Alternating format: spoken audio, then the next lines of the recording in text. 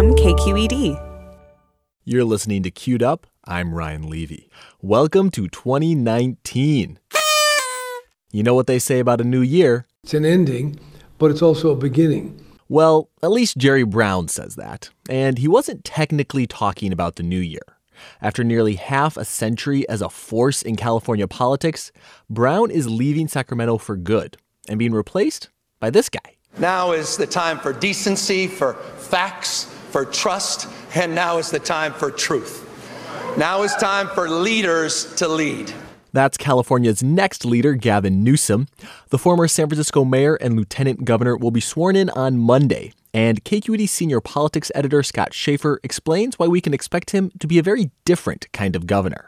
In January of 2004, Gavin Newsom had been mayor of San Francisco for less than a month when he traveled to Washington, D.C. Mr. Speaker, the President of the United States. Newsom was sitting at the Capitol listening to President George W. Bush deliver his State of the Union speech when he was struck by this passage near the end. If judges insist on forcing their arbitrary will upon the people, the only alternative left to the people would be the constitutional process. Our nation must defend the sanctity of marriage. Newsom returned to San Francisco, vowing to do something in response. The way he said it, and it was the way the people that I met after the speech referred to, quote unquote, the homosexual agenda. And it just seared in my mind a need to do something. I didn't know what. And then a week or two later, it manifested. He ended up making a bold, some would say reckless decision. His policy director at the time was Joyce Neustadt. He decided that what he really wanted to do was to allow all people to get married and that it not be required that it be just a man and a woman. In February of 2004, same-sex marriage wasn't really on the gay community's political agenda. But when Mayor Newsom ordered the city to begin issuing marriage licenses, hundreds of couples from all over the state and nation lined up to get married. And we kept City Hall open all weekend long for a long weekend of beautiful, happy marriages. The gay marriage issue put Newsom on the national radar to both admirers and critics. The governor at the time, Arnold Schwarzenegger, said unless it was stopped, it could lead to riots in the streets. After weeks of marriages, California courts put a stop to the weddings, but it took 4 years for the case to make its way up to the state Supreme Court. Ultimately, in 2008, California's highest court ruled 4-3 that preventing same-sex couples from marrying violated the state constitution. At City Hall, Newsom took a victory lap with language that came back to haunt him. And by the way, as California goes, so goes the rest of the nation. It's inevitable. This door's wide open now. It's going to happen, whether you like it or not. That phrase, whether you like it or not, was seen by many as arrogant and disrespectful. But by raising the issue in 2004, Newsom helped pave the way for a U.S. Supreme Court decision 10 years later, legalizing same-sex marriage nationwide. To his growing number of supporters, it signaled Newsom's willingness to push the envelope. Again, Joyce Neustadt. I think he's a risk taker, and I think he's a true kind of intellectual believer in the notion that, you can fail fast, as long as you're moving forward. Newsom's penchant for taking risks may have roots in his childhood. He was not a particularly good student, and he was eventually diagnosed with dyslexia. Today, he says figuring out how to compensate for that learning disability was a gift.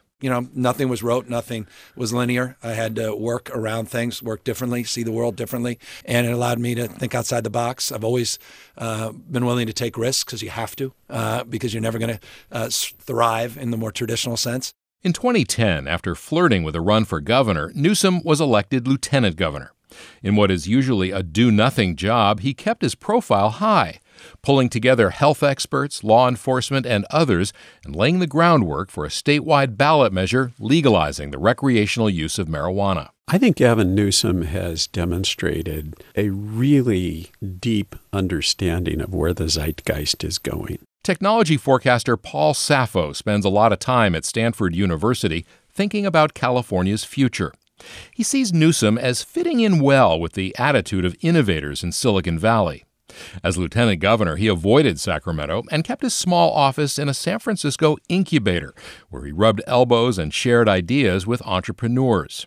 Sappho says Newsom seems to share what he calls their disrespect for authority. The entrepreneur's creed is it is always easier to ask for forgiveness than to ask for permission. That tendency in Newsom was not always appreciated. After his first marriage fell apart, he had an affair with a top aide's wife. And some felt he too often seemed bored with being mayor and took his eye off the ball while thinking too much about his political future. Today, at age 51, Gavin Newsom is 30 years younger than outgoing Governor Jerry Brown and totally different in style and temperament. Former Governor Gray Davis says it's appropriate for a new governor to bring fresh ideas and priorities. So this transition is really a passing of the torch, not just from one governor to another, but from one generation to another. So it's great that they have different styles. It's almost by necessity, you have to govern for the times. Newsom is taking over a state whose economy is the 5th largest in the world, bigger than the United Kingdom. And he has ambitions to match. California has the nation's highest rate of childhood poverty, and Newsom wants to make that a priority. He also wants to reform the healthcare system and provide free preschool education. But he can't do it alone. He'll need help from people like Assembly Speaker Anthony Rendon. He and Newsom haven't always seen eye to eye. Asked about Newsom's ambitious agenda, Rendon says the new governor has a wider range of policy interests than Jerry Brown. Which I guess makes a lot of sense at the beginning of an administration. So it's hard to tell thus far, but they're both exceptionally thoughtful leaders. Rendon also implies that the legislature won't just be there to implement the new governor's vision. They'll want to put their own mark on California. As Jerry Brown prepares to exit, he's leaving the state flush with cash, including a rainy day fund with $14 billion. Brown's parting piece of advice for Newsom: don't screw it up. California, here I come.